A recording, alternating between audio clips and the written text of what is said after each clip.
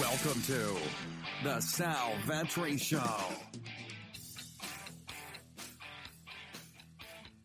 Ladies and gentlemen, boys and girls, welcome back to the podcast and the YouTube channel. Sal Vetri here, and today we're going to be talking about one big piece, one big domino to fall, as many did in the NFL, and that's Tom Brady today. Someone that's been a problem for the media and been a talking point and a reason why I skipped through a lot of podcasts as of late, because not much sports going on, not much going on in the NFL at all over the offseason, a lot less than usual, until the last 2 days of free agency kicking off, franchise tags, all these different things, the exclusive tags. So now you get the domino finally falling. It was Colin Cowherd who, I believe, officially reported at first that it was down between the Chargers and the Tampa Bay Buccaneers, and it ended up being the Tampa Bay Buccaneers indeed where Tom Brady is going to be going. But there's a problem here. Not only if you are a real-life sports fan, not only if you are a fan of fantasy sports, daily fantasy sports, I don't really see the issue in terms of how this is going to be beneficial for the Bucs in any regard. So let's just start with the fact that the clear fact that's going to be stated throughout the media a while now, in that Tom Brady is a 43-year-old quarterback.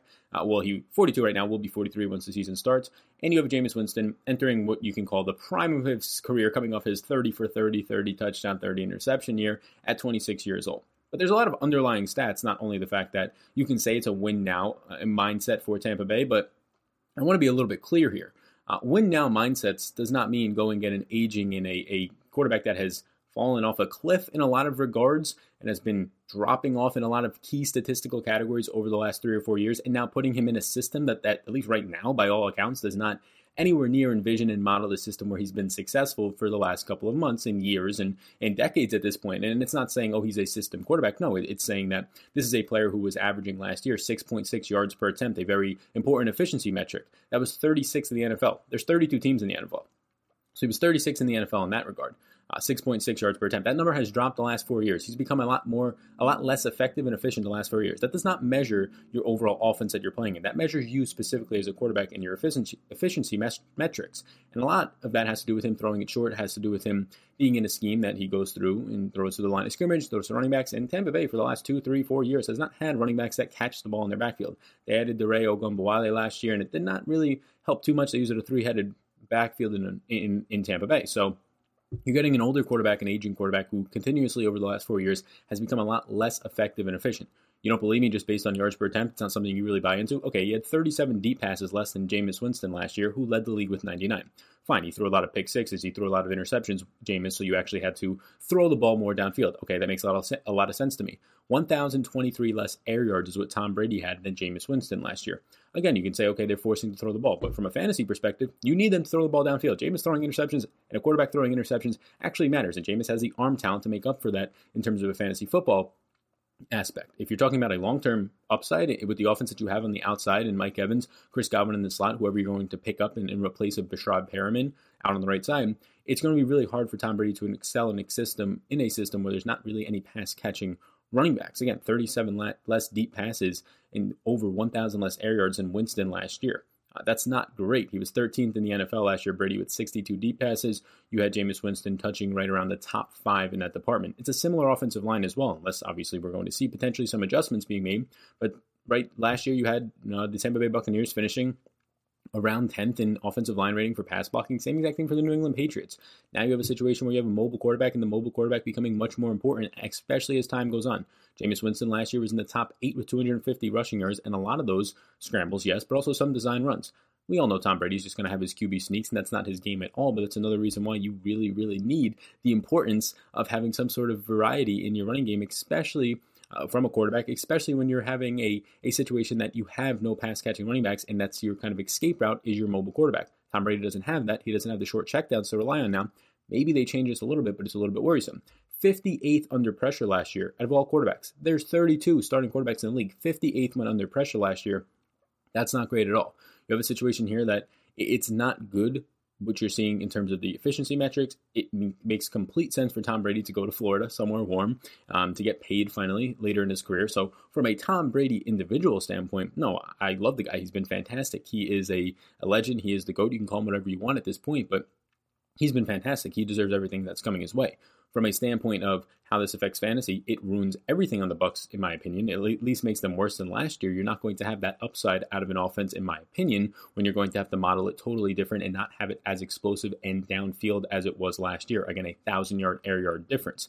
Not great. Now, you can argue with me that more drives gets kept alive because of the fact that you're going to have Tom Brady not throwing interceptions, as many 30 as Winston did last year. But I'd also argue with you that either way, it's not going to pan out that it's going to be all that great. It was a catch-up mode. It was a Jameis Winston having to throw more passes downfield, especially when they're trailing, things like that. When you're talking from a real-life perspective, this is where the main problem gets in with the title and the thumbnail of this video. By all accounts, at least, in my opinion, yes, you had a great defense in Tampa Bay. Maybe you think the Super Bowl experience and the most winning quarterback in the history, Tom Brady, is going to get you there with the weapons that you have. But it seems just more so as if it's something for the general management and the owners to get people in their seats. Jameis Winston's an exciting player. Yes, he throws interceptions. That's what makes him exciting at this point, is you don't really know what to do or what to expect anytime he's throwing the ball. When week one kicks off, Tom Brady's going to be 43 years old. He's declining over the last 5 years in almost every single key statistical category, and now he's going into an offense that is not really fit for his purposes right now. Yes, I do believe that the Tampa Bay Bucs do think that Tom Brady does give them a chance to win. I personally believe he's a downgrade from Jameis Winston, not only in real life, but obviously fantasy football.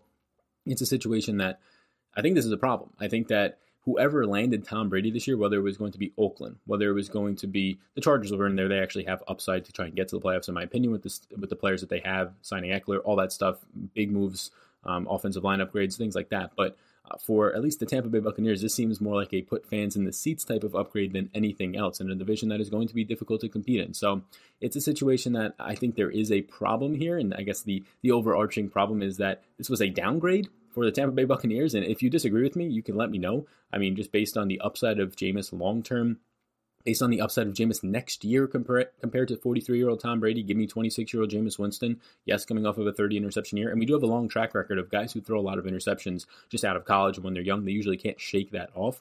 But it's something that you have a very small sample size with. You have guys that are going out there like Josh Freeman and getting 2 years to try and do it in this exact same team with Tampa Bay and those types of things. So I think there's a problem here. I think this is a complete downgrade in all aspects of the quarterback position in Tampa Bay if you're considering going from Jameis Winston to 43-year-old Tom Brady at this point. I also think that there's a really strong chance that the Patriots just told Tom Brady, hey, we don't want you. We're not going to say that we're cutting you. We're not going to say that we're parting ways. We're going to get this phrase so that you want to leave here, something like that. A little bit of a save face for Tom Brady himself. They probably, it's Bill Belichick. This is a guy who cuts all the aging players at the specific positions where they start to drop off a cliff. And I'm sure you've seen it the last 2 years out of Brady, especially last year when it just comes to completion percentage, especially when under pressure, again, 58th in the league.